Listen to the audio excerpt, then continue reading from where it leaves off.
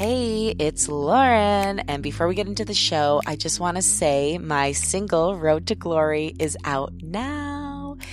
If you like this show, I promise you this song is the show in musical form. It's all about overcoming fear, overcoming obstacles, going toward your dreams, and using all the pain you've gone through, turning it into purpose and realizing you're better for the suffering you've endured, survived, and turned into your own art and your creativity.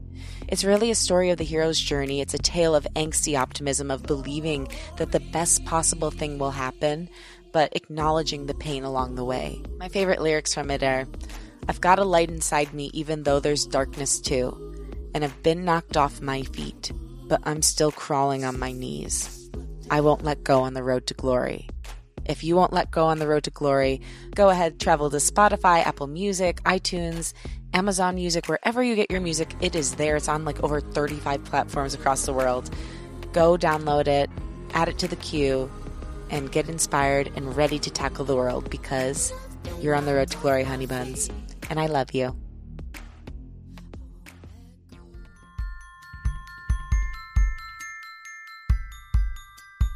Are you creative? That's a rhetorical question, because of course you are. A creative is anyone who makes something from nothing. Creativity is everywhere and in everyone, and that means you. So what's been stopping your inner creative from bursting out? Probably fear. Fear is part of creating something. It's a real bee, but don't worry, we'll help you get through that. This podcast will be your guide to claim your creativity, redefine your relationship with fear, and build a new life centered around creative expression. You're going to learn tools from people who have found ways to manage life's ups and downs by turning their experience into purpose. Think of this podcast as your very own creative community. This is Unleash Your Inner Creative with Lauren LaGrasso.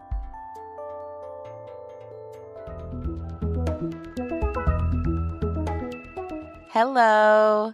Hope you're doing well. Hope you had an awesome Thanksgiving. I did. I went back home to Detroit and spent some time with my mom and dad.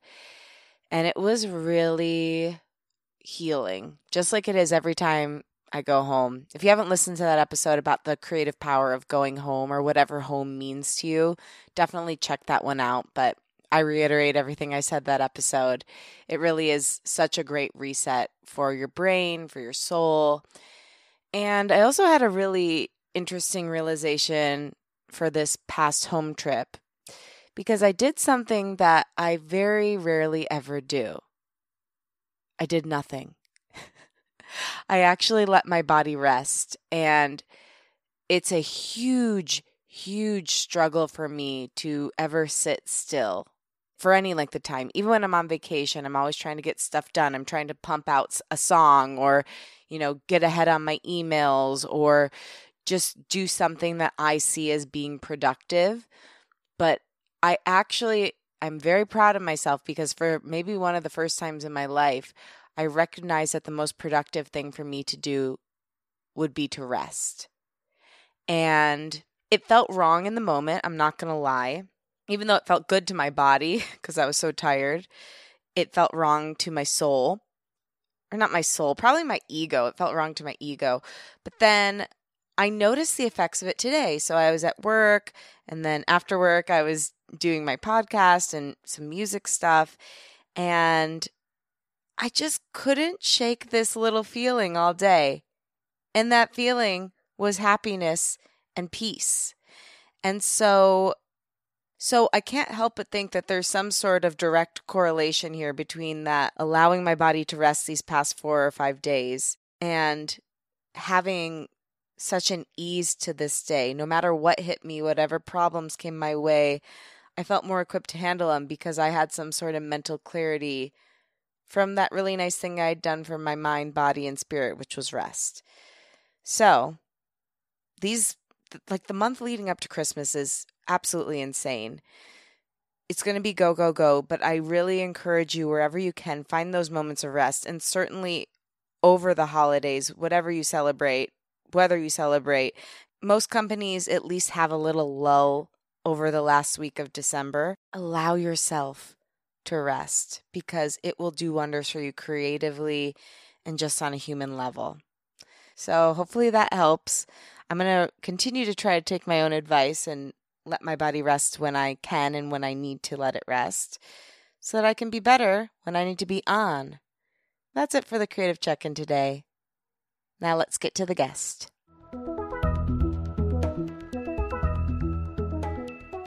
James D. Stern is a prolific and award-winning writer, director, producer, and storyteller. Some of his best-known projects from the stage and the screen include The Producers, Hairspray, Stomp, Academy Award-nominated films such as An Education and Hotel Rwanda, and more recently, Netflix's murder mystery, and coming up, Amazon Studios' Bliss. James, or as I call him throughout the interview, Jim, has a remarkable resume. I mean, it's truly mind-blowing what he's done in his career and continues to do. But his story didn't start out quite so mind-blowing. He came from a family that didn't have any background in the arts, but he discovered his love of theater in the 3rd grade. And from there, his heart was set on fire, and he continued to pursue his passion in college. After college, he went to New York thinking he'd be the next Hal Prince. What actually happened was years of struggle until he eventually decided to produce something in his home city of Chicago, which led to an amazing opportunity in New York and an eventual failure that led him to swear off ever working in theater again. Thank God fate had a different plan for him, because he was approached to produce a weird little show known as Stomp, which became the longest-running show in the history of the New York stage. That was his true big break, and today he has over 30 films and 20 Broadway shows under his belt. I wanted to have Jim on the show first because he's a fellow Midwesterner, and it's always so encouraging to hear from someone who came from a similar background and has wild success. But also because he's managed to pursue so many different careers at once by following his instinct, working hard, believing in himself, and finishing what he starts. From our conversation, you'll learn how to emotionally recover from failure, why no one knows anything and it's all okay, his tips for new filmmakers, why you should read the reviews, how to believe in yourself when the odds are stacked against you, and the key to powerful storytelling. Now here he is, Jim Stern. So, Jim, thank you so much for being on Unleash Your Inner Creative. Thank you. Thanks for having me. Oh my gosh, my pleasure. You know, when I saw University of Michigan on your resume, even though our schools are rivals, I lit up because I'm like, he's a Michigander. We gotta talk. All Midwest all the time. Yes. And I know you grew up in Chicago.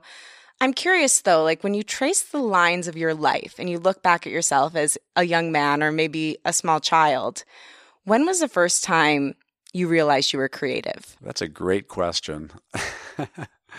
I think the first time I thought that I was really creative was God, I haven't actually ever said this out loud, was probably when I was in a play in 3rd grade and I had to improv and I just started going off on stage and I haven't stopped since. So I think that I played the Mad Hatter and I did my own, there was no script, it was just me and I just was talking and, so I think that that's probably, I mean, I came from a family that really appreciated the arts, but nobody was in the arts. It was supposed to be looked at from afar. Yeah. And so I had a similar experience, and also I'm a thespian as well. Right. And so how did that affect you though? Like not having anyone to be like, oh, that's what I want to do. Because it's one thing to have, first of all, were your parents supportive of you picking this path? My parents were very supportive of me doing things before it was a career. Yeah. And then a little less so. So how did you deal with that turmoil of naturally wanting to please your parents, but also knowing this other thing was calling you? Psychoanalysis. No. Which we highly recommend. Exactly. We're big therapy proponents here. Yeah, exactly. I think that it was hard, I mean, I think that I was two very, very accomplished brothers who are much older than I am. And I think that, sort of following in their footsteps to some degree, in terms of needing to be sort of accomplishing things. And I think that I was probably stayed sort of, pretty low key in the shadows through high school. When I got to college, things started really blossoming for me at Michigan, and I produced all the student theater at Michigan, which sort of Wow. surprised people because I didn't sort of see that coming. And I mean, before that, I was equally interested in sports as I was in theater, still super interested in sports as well. But in Michigan, things really changed. And then all of a sudden, I decided that I wanted to do it as a career, and that sort of created its own kind of issues. I went to New York off of college thinking I was going to be the next Hal Prince in theater, and found out that actually every school in the country had someone who thought that they were going to be the next Hal Prince. So it became a little harder than I reckoned right away. I kind of struggled. I spent a couple years working in the theater in New York, then a couple years where I tried my best to work in my father's business, and then went to graduate school, which was the great escape, and then stayed in New York for a long time, and then finally made my way to Chicago and Los Angeles. So you went to your father's business for a while. What was the decision like to enter your dad's business? And then how did you have that conversation when you exited it? Well, I was a coward, a proud coward, so I didn't actually have that conversation about exiting. I had the conversation about getting an MBA at Columbia. So it was, I didn't actually just, I took the coward's way out and I went to graduate school. So working, I never wanted to work in nonprofit theater particularly, which meant that I needed to work in the for-profit theater, Broadway, et cetera, or in film. So it made some sense that I would sort of try and get a handle on business and a background in that.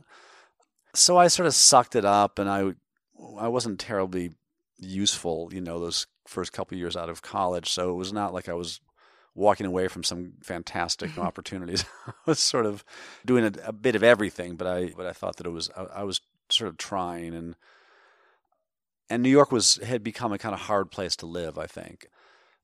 So that sort of took me back to Chicago, but not necessarily for the reasons of creativity, more for personal reasons. Mm-hmm.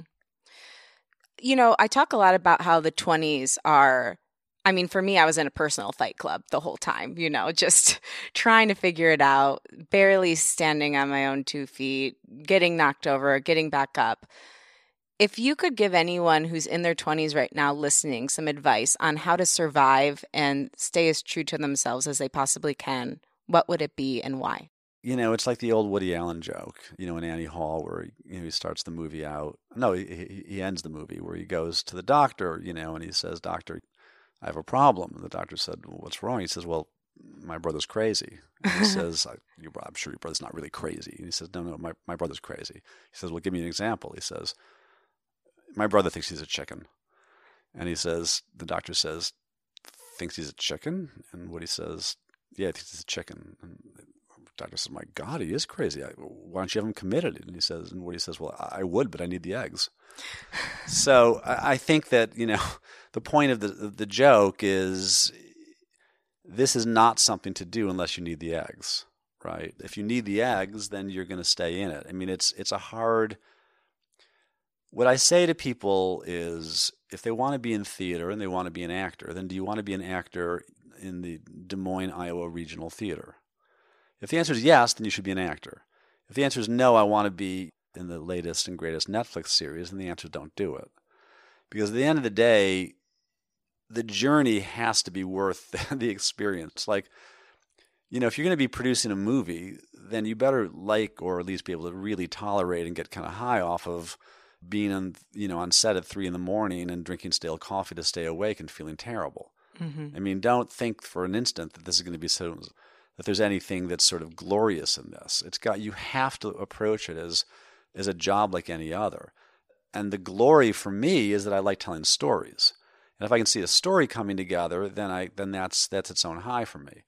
So I think that that's the kind of thing that I guess I would want to say. And then if the answer is yes, I'm down with all that, then you just have to never give up and never say no, because you will get kicked in the teeth countless times. It's just, it's a hard profession with a million people trying to do it. And the thing about this profession is that there's no barriers to entry, right? So it's not like you'll get a better job at law firm X if you've gone to Harvard Law School than if you've gone to Yale Law School than if you've gone to University of Chicago Law School, right? But in any case, everyone is just the hustle and you got to read everything, you got to see everything. People come into my office and they've never seen a Howard Hawks movie. I don't get it. Mm-hmm. I mean, don't come into my office. They haven't seen a Howard Hawks movie. Does it have anything to do with what we do today? Actually, it kind of does. Because it set foundations, right? Absolutely. It's the antecedent to where we are. I mean, I saw every old movie, every single old movie. I was doing that 4 times a week. I mean, I saw every play. I was in the theater ushering anything just to absorb myself in story. Because at the end of the day, the modes of delivery, be it Warner Brothers or Amazon or Netflix or now Quibi, which is this company which I think is going to take over the world one day, doing 10 to 15-minute segments. It's all just modes of distribution, but story is everything. So getting back to your story, how did you go from that MBA program to then doing this amazing career that you now have? Psychoanalysis. Okay, perfect. So all we need to do is get in therapy? Perfect. Yeah, no. I'm halfway there. Yeah, excellent. So it was a slog, I mean, it was a slog for, I mean, I didn't really, I knew that I was, at least I thought, that I was really talented. And I don't think I ever questioned that for whatever reason. How did you have that knowing? That's a great question. I'm not sure exactly. I had an internal belief that, I'll tell you what I did, which I thought was actually a really smart thing, is, friends of mine would go and they'd see like a great movie and they'd get inspired by it. I did the opposite. I saw the worst stuff in the world and thought, someone's getting paid to do that. Well, I got to be able, I mean, I may not be Francis Ford Coppola. I may not be, Martin Scorsese, but I'm as good as that guy. I know I'm at least, I mean, that movie's terrible. At least I'm good as that guy. And I think that in a weird way, I mean, I would do these sorts of little tricks for myself so that I didn't live in doubt, because it was really hard getting started. And then the other thing that was interesting in my trajectory is that I've been banging my head against the wall in New York for years. I came out to Los Angeles for a spell, had to go to Chicago to help my father with something. And when I was there, these friends of mine who were at Second City wrote a show, and I was helping them develop it. Then I thought, okay, well, I was through in Chicago and I was going to go back to LA. And instead of running back to LA, I thought, you know what? I haven't actually produced anything since college. Why not just try and do this and see, and like, okay, so I'll stay here for another 6 months. Big deal. What am I really going back for? And it was a really small show. Well, the show ended up blowing up and like becoming this huge hit in Chicago. So next thing I know, people are clamoring for me to take it to New York, throwing money at me. And all of a sudden that actually launched my career in a completely backwards way. I mean, I was in Chicago feeling miserable that I was not in New York or LA. I was in the middle of nowhere. I was doing a show that I was, that I assumed that nobody would see. But I finished it. I think the other thing that I would say to people, who listen is finish what you start, no matter what it is. If you're going to write a script, finish it. If you hate it and you hate the process of it, I don't care. Finish it. It's the best thing you can do for yourself. The idea of finishing things is so important, because once you get into the habit of finishing things, you'll always finish things.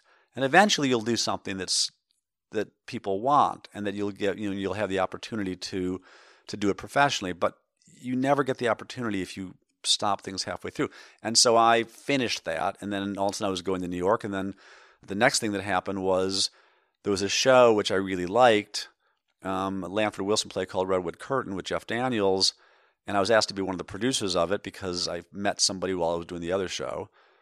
Worked on that, got phenomenal reviews, and then lost everything because a week later this little show called Angels in America opened on Broadway, and so we were toasting ourselves with champagne that it was like this huge hit, was going to win the Tony Award and everything else, and then we just got obliterated. So that was a lesson. And then I decided I'm done with theater. I'm not doing theater anymore. This is ridiculous. What am I doing? This is like, there's no rhyme or reason to this, And I, went back to Chicago, and I was like trying to sort of figure it out. And then these friends of mine said, "You were so great to work with. I know you don't want to do this anymore, but we'd really like you to look at this one last thing. And I said, I'm out. I'm not going to do it. They said, let us send you a 5-minute clip. And I said, all right.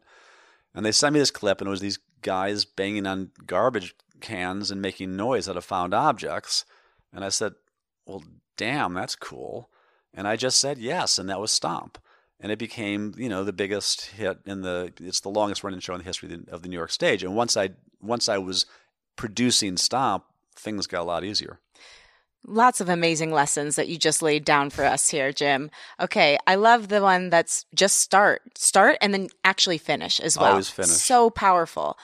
Now, I think sometimes in life, and especially in our creative journey, there's a fork in the road moment where you can either decide like, hey, I'm going to blow everything up and just like choose a different path, or it's kind of the universe testing you to see how bad you really want it. Right. It seems like that failure that you had in New York was your how bad do you really want it moment. How did you decide? I know you said you thought it was cool, but like, how did you tune into your gut in that moment and know that you should say yes to Stomp? I had encouragement to do so by those around me at the time. And I felt like if you're going to stop doing this, then stop doing this with, in a way which is just cool.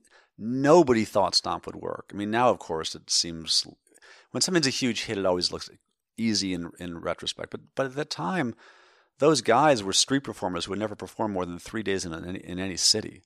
So everybody in New York passed. I just didn't know it because I was living in Chicago. No one told me that like I was there was like the French Foreign Legion looking for a volunteer, and everybody takes a step backwards. And the schmuck who's who hasn't noticed is they say you, and then they're off to the front. That's what it was like. And so, I do think that.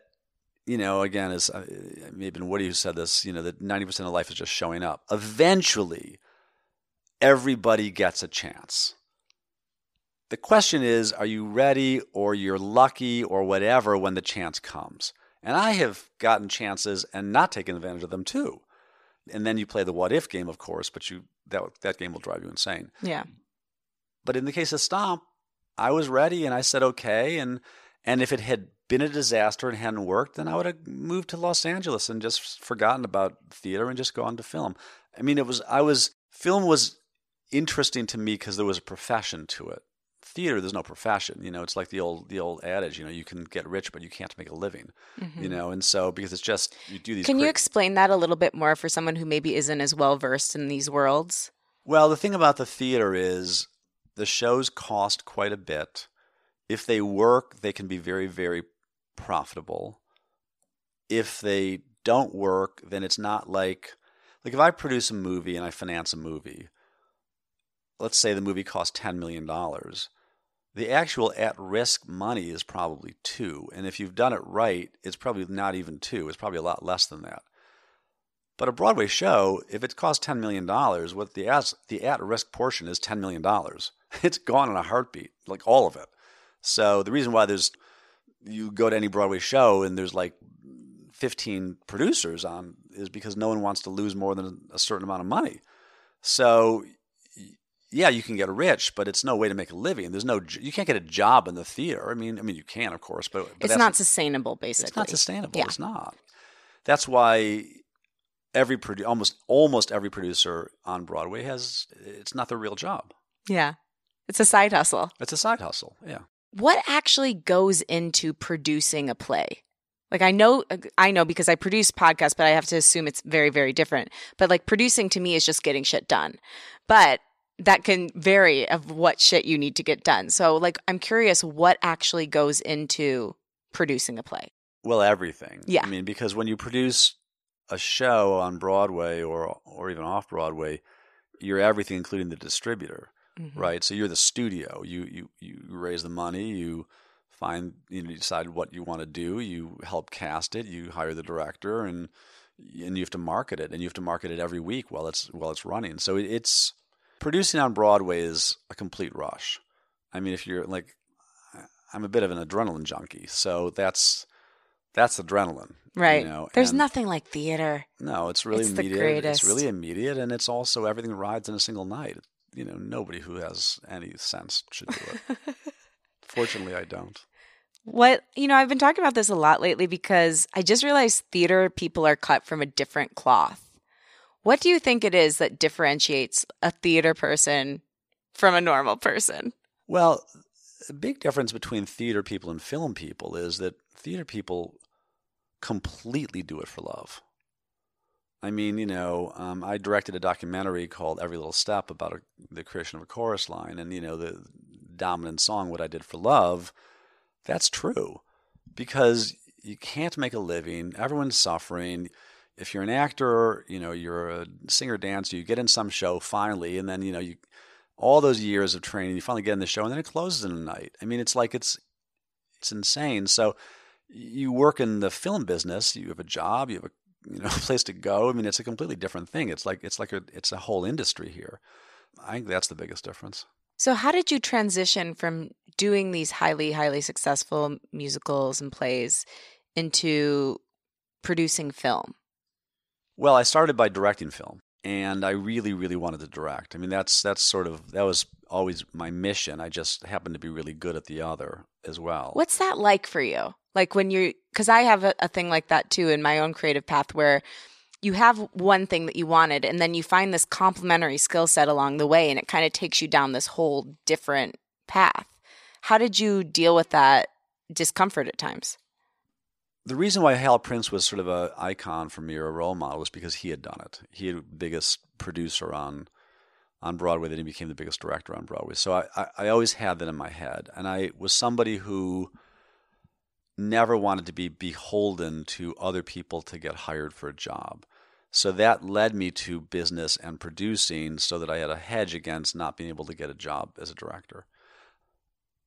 The way to direct back in those days, certainly when independent film was a little more understandable than it is today with the advent of streaming, is you had to write and you had to have a script. And when I had enough success in the film business, I really focused my attention in a pretty hard way on how to break into the film world. I started going to Sundance every year. I started to just try and educate myself as much as I could. I wasn't trained in film. And eventually, I wrote a script and sent it to a a very prominent casting director who's still a great casting director, Mary Vernew. And after 6 months of letting it sit on her desk, she read it and thought it was great and wanted to cast it. And all of a sudden, I had this really major casting director, and then once we got some, and she knew some people. I mean, I didn't know anybody. Lived from Mars. I was living in Chicago, and I was. I'd written this script, and then Mary gave it to a friend of hers, Adam Del Deo, a great executive who now runs documentaries for Netflix. And Adam really liked it, and we got this cast attached. And next thing we knew, I was making a movie. I had this amazing cast. I didn't know how to direct. I didn't know what I was doing, but I had this bizarre faith that I was going to get through it. Again, I figured that what's the worst that can happen? I was always very good at thinking I'll be okay. Right. I will always be okay, and not just in terms of my ability to put a roof over my head, but emotionally. That I'd be okay, and that the only way that I would not be okay is if I did not do it.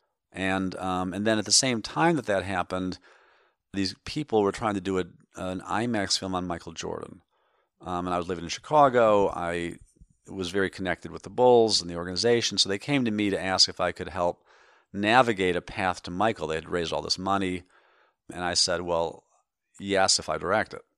So great negotiation tactic. Yeah, right. Really, no, that's I admire that. So we worked out sort of a compromise. It was a co-directing thing, and then I set out. So then all of a sudden I was directing 2 films.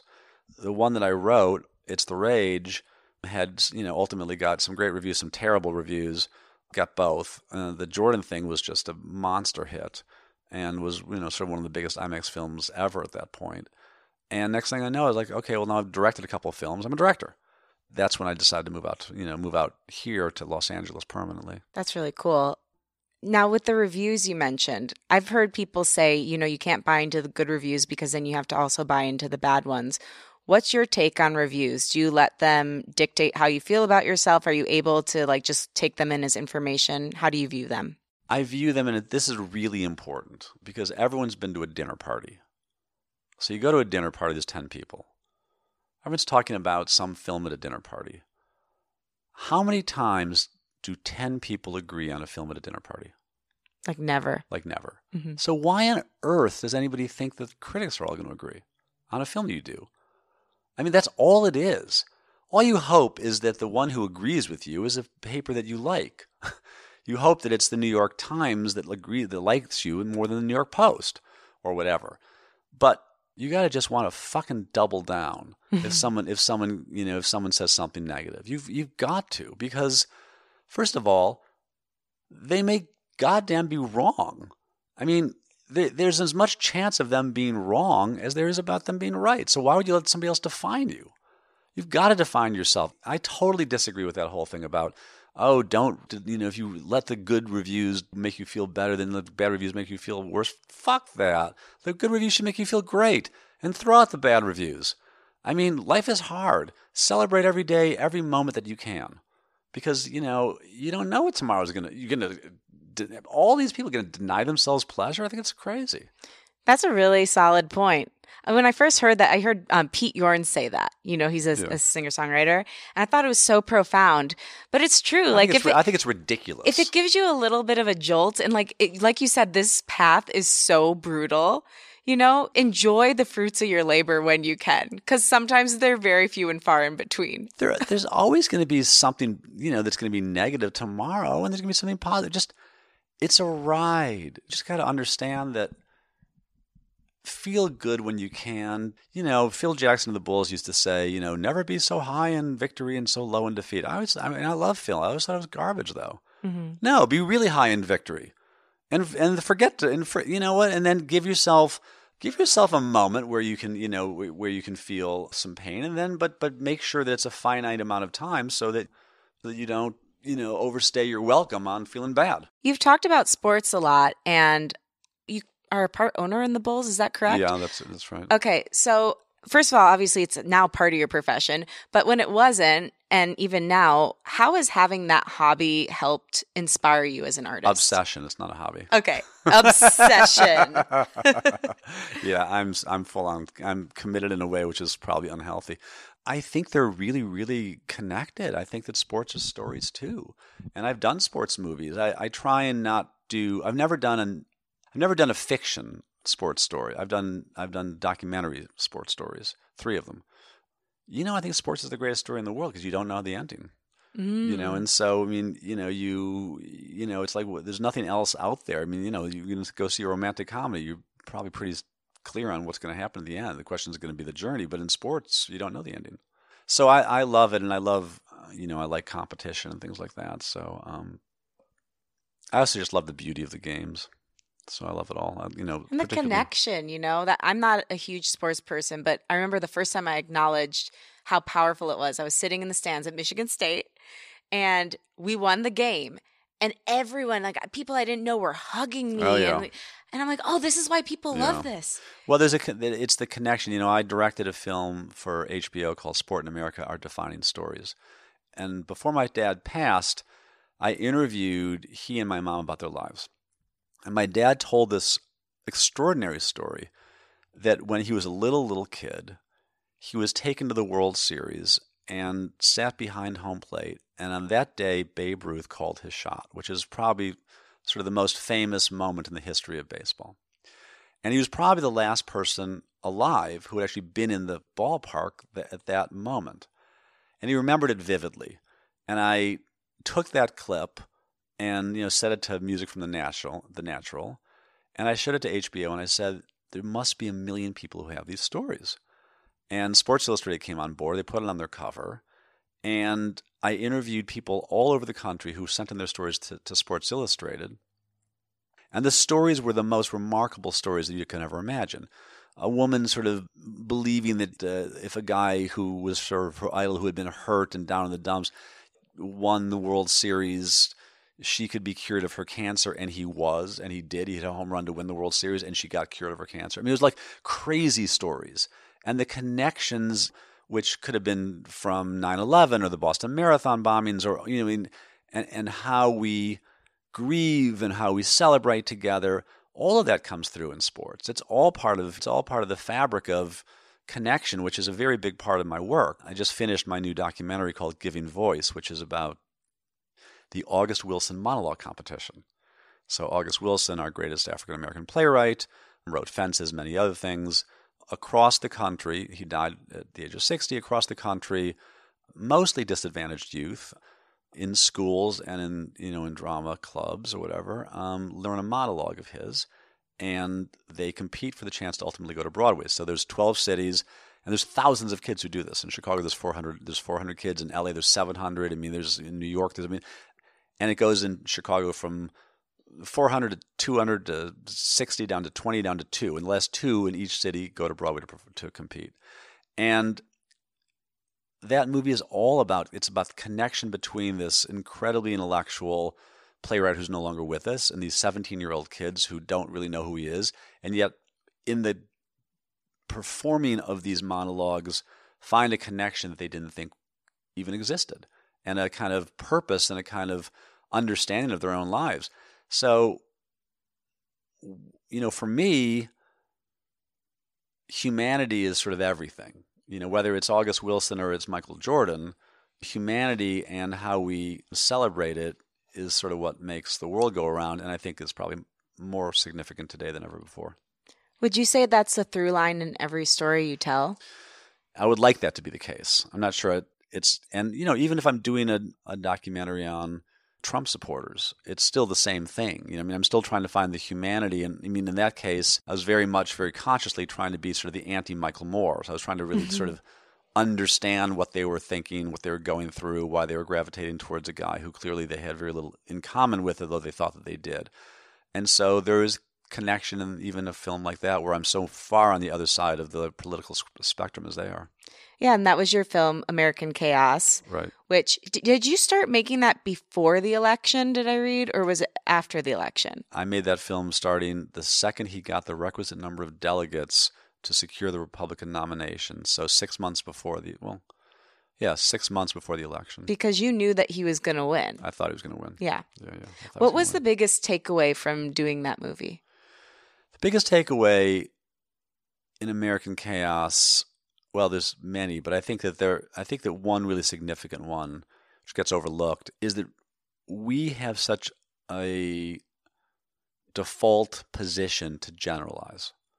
So Trump supporters are all X, liberals are all Y, and it's completely untrue. The people that I talk to, mostly were all supporting him for completely different reasons. Somebody, in Florida, obsession with terrorism. In Arizona, Mexican border, obviously obsession with immigration. In West Virginia, clearly obsession with coal. So I think that if there was an overarching common theme, it was being looked down upon. But this idea that they're all racists, I did not find that. And I think that it's really important not to put labels on people, because those labels will come right back at you. So, there's going to be a boomerang effect. And I'm not saying that therefore these people are going to become your best friend and vote the way you want them to, because they won't. And their priorities are going to be different. So the fact that the world is choking from a lack of progressive policy on climate change does not matter to those people. They don't see that. That may be my priority. It's not their priority. And I think the thing about America is it's the least homogenous country on the planet, and and people don't talk about that very much. So Germany is a more homogenous society than America is. It's much older. Even a gigantic country like Russia, even a gigantic country like China is more homogenous than America is. So what does Florida really have in common with North Dakota?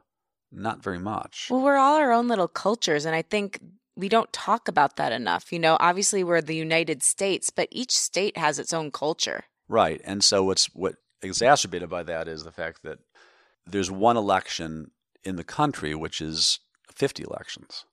Right. So every election we have in America is majority wins, except for the presidency.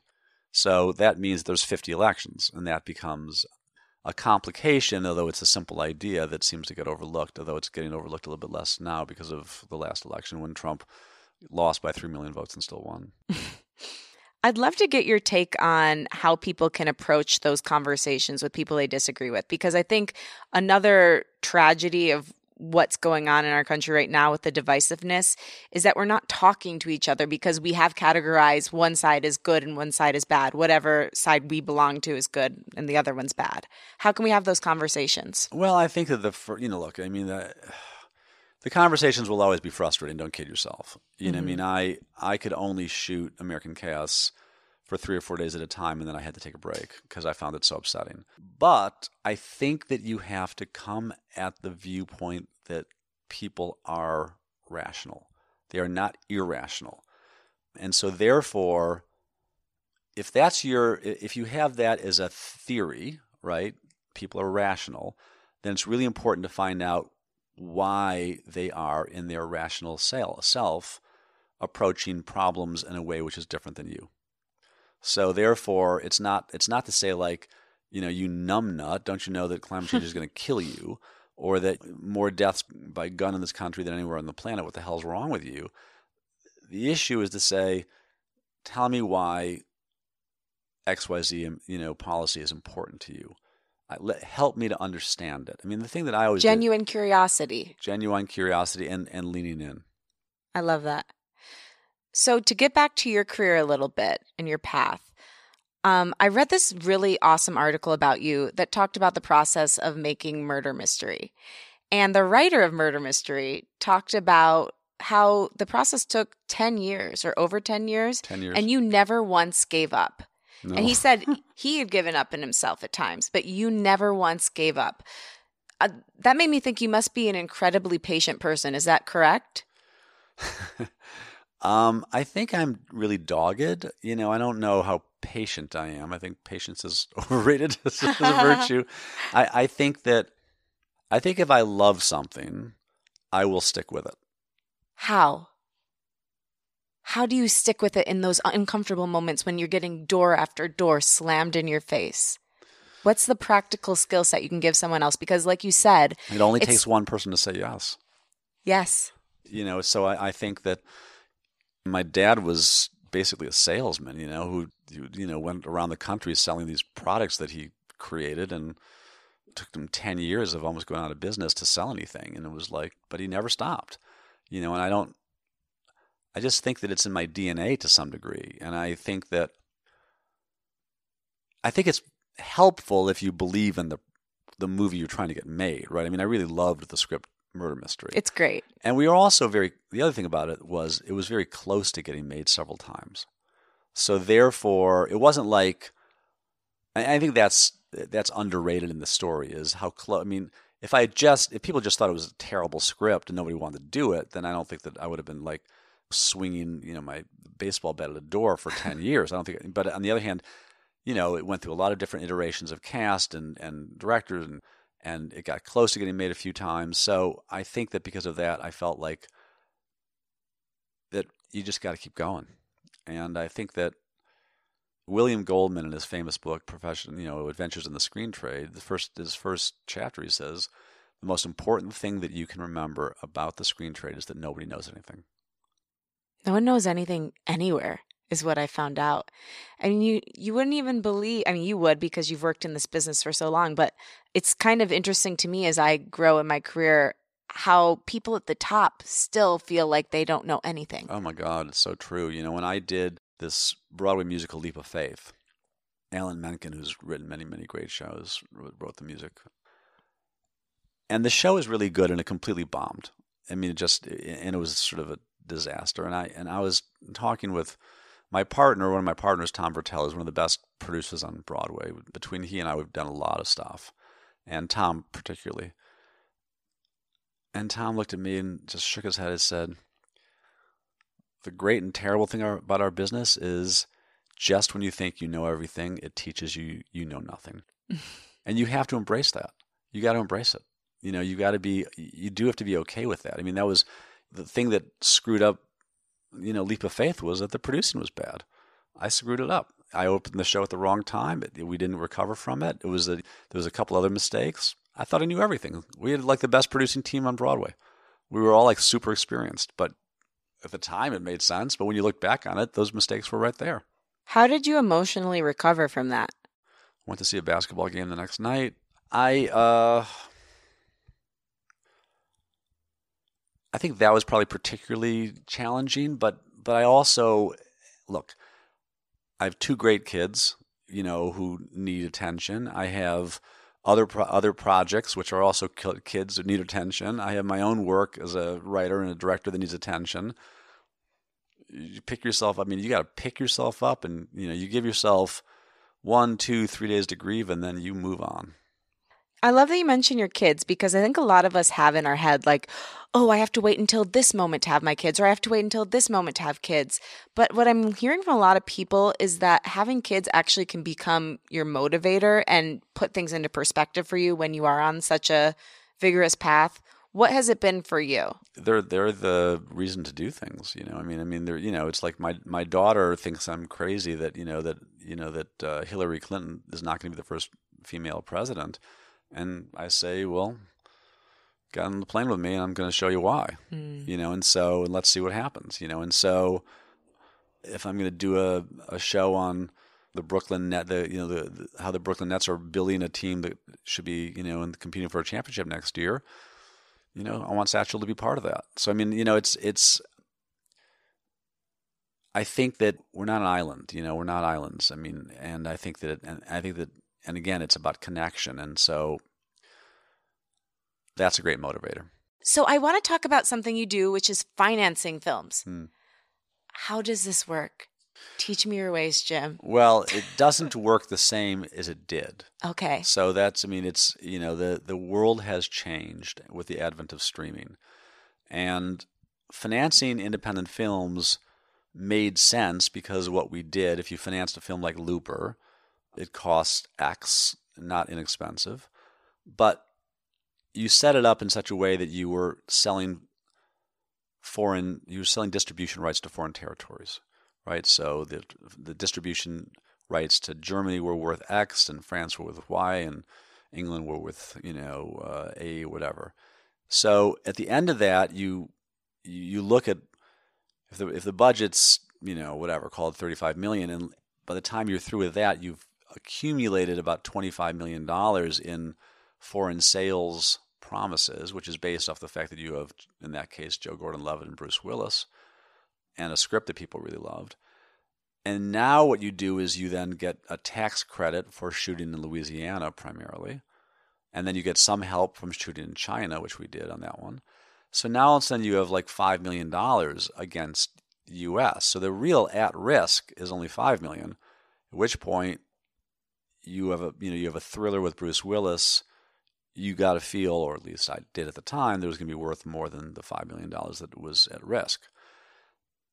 That's all changed now. The reason it's changed is because the reason why Germany and France and England and Spain and all those countries were giving you that money was because their foundation, their firewall, if you will, was local television. Right, so they knew that they could offload the movies, even if it didn't work, to local television for what they had paid for it. The problem today is that local television in all these markets has gotten savaged by streamers. It's gotten savaged by Netflix and Amazon, et cetera, et cetera. So it doesn't mean that you can't still do that, because you can, and there's some very good companies that are still doing that. But it's happening much less now than it ever did before, and so it's more complicated. So right now, you have, in a weird way, the entertainment industry is closer to the old studio model than it's been in my entire career, because you have these gigantic companies like Netflix and Amazon and now Disney and Apple and soon Quibi.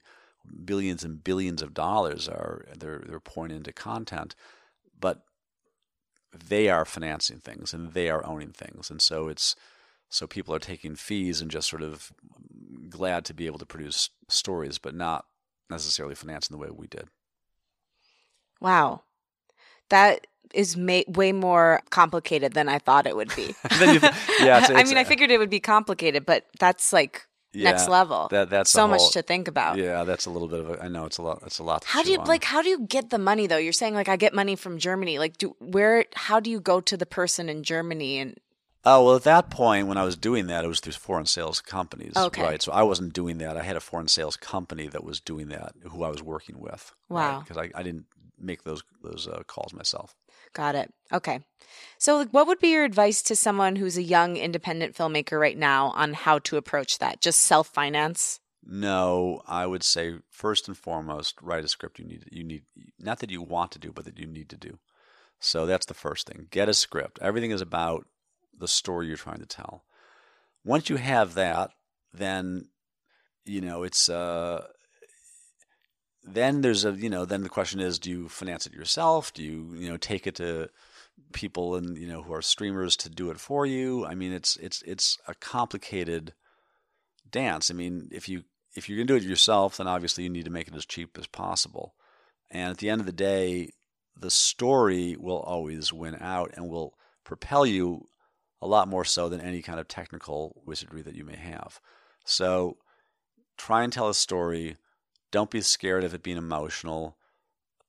I think that the more that it's specific and personal, the better, because that's how things are going to sort of pop off the page, especially when someone's a younger artist.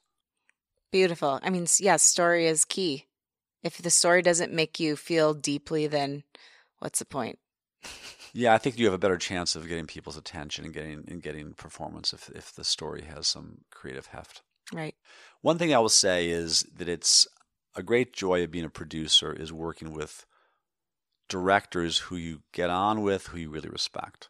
So when I worked with David Lowery on Old Man with a Gun, he was one of those guys, and he had wrote this beautiful script, which I loved.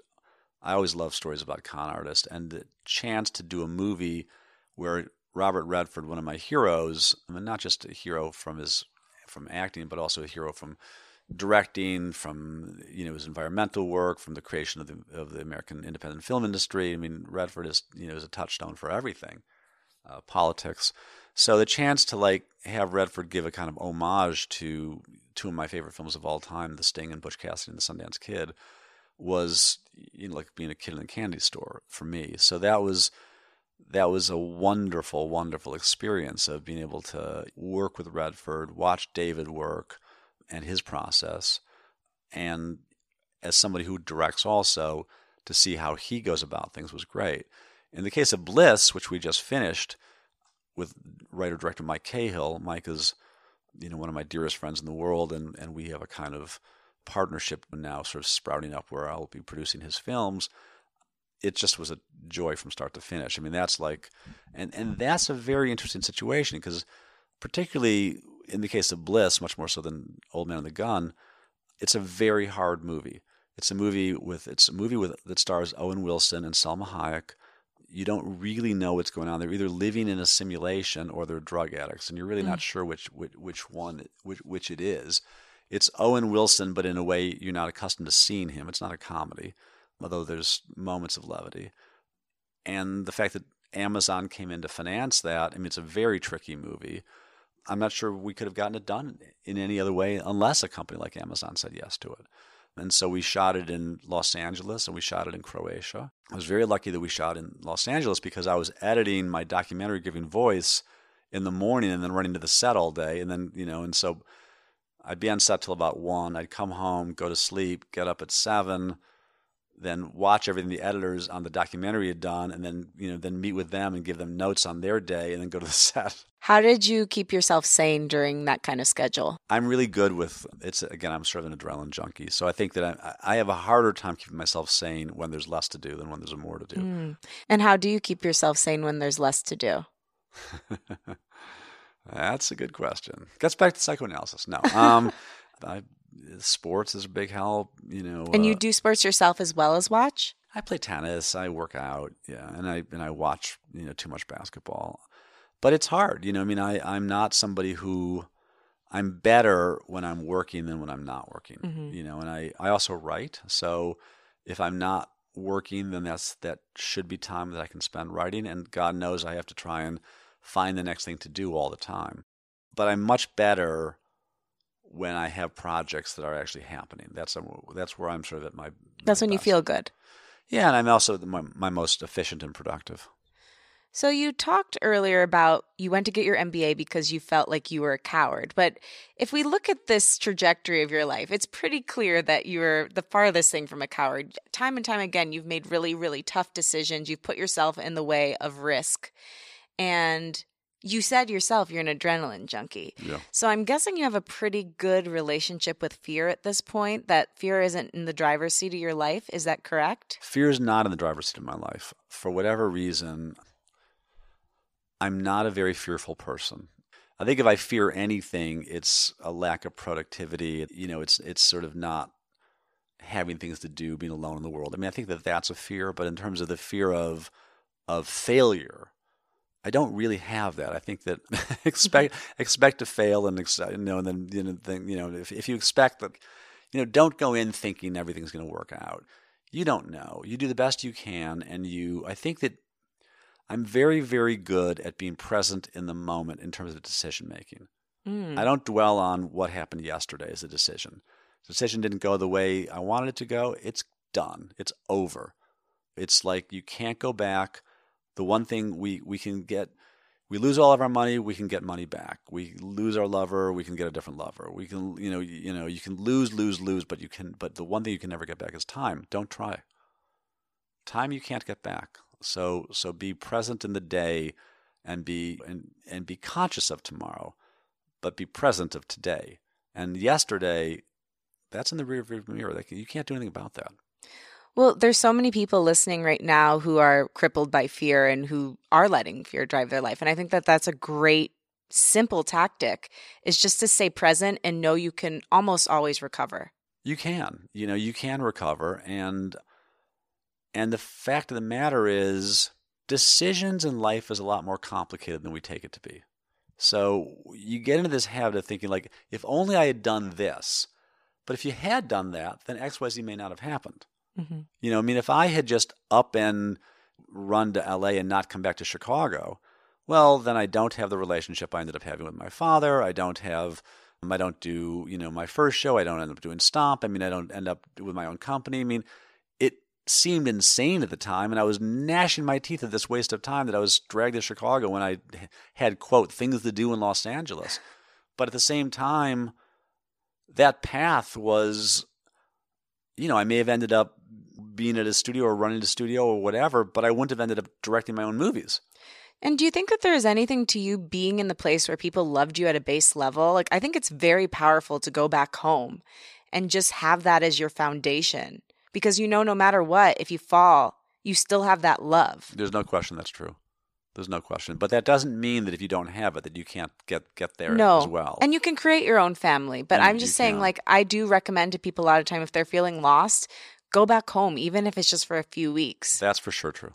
Yeah. That's for sure true. I think that the sense of grounding is, if that's where wherever you get sustenance from is what you have to appreciate. Right. So to wrap things out here, Jim, I believe creativity is intricately connected to the inner child. And we talked about little Jim earlier, and the first time in the 3rd grade when he stepped out on stage so proudly. And I'm wondering if you and your younger self were standing in the same room, looking at each other, what do you think he would say to you today, and why? I think he'd be pretty surprised that I've been able to do as much as I've done. I think I came from, I grew up about 25 miles outside of Chicago in a family that didn't have anyone who was doing this. We probably went downtown to see plays maybe a couple times a year, maybe. So I think that I had a kind of yearning to get out and do more or do something, which, was inbred in some weird way. So I think he would say, "You done good." And what would you say to him, and why? I think that I would say, hang in, have a little faith, have a little strength. Thank you so much for listening, and to my guest, Jim Stern. For more info on Jim and his work, check out his company, Endgame Entertainment, at endgameent, that's endgameent.com.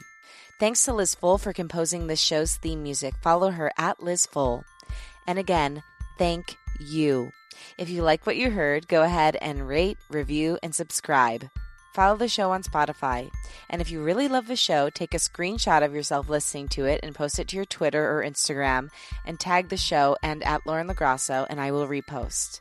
Don't forget my single, Road to Glory, is out now. You can download it wherever good music is found. I'm also playing a live show at Bar 20 on Sunset Boulevard on the 16th of December at 8:15 p.m. I'd love to see you there. My wish for you this week is that you finish what you start and you always keep going. I believe in you. Talk next week.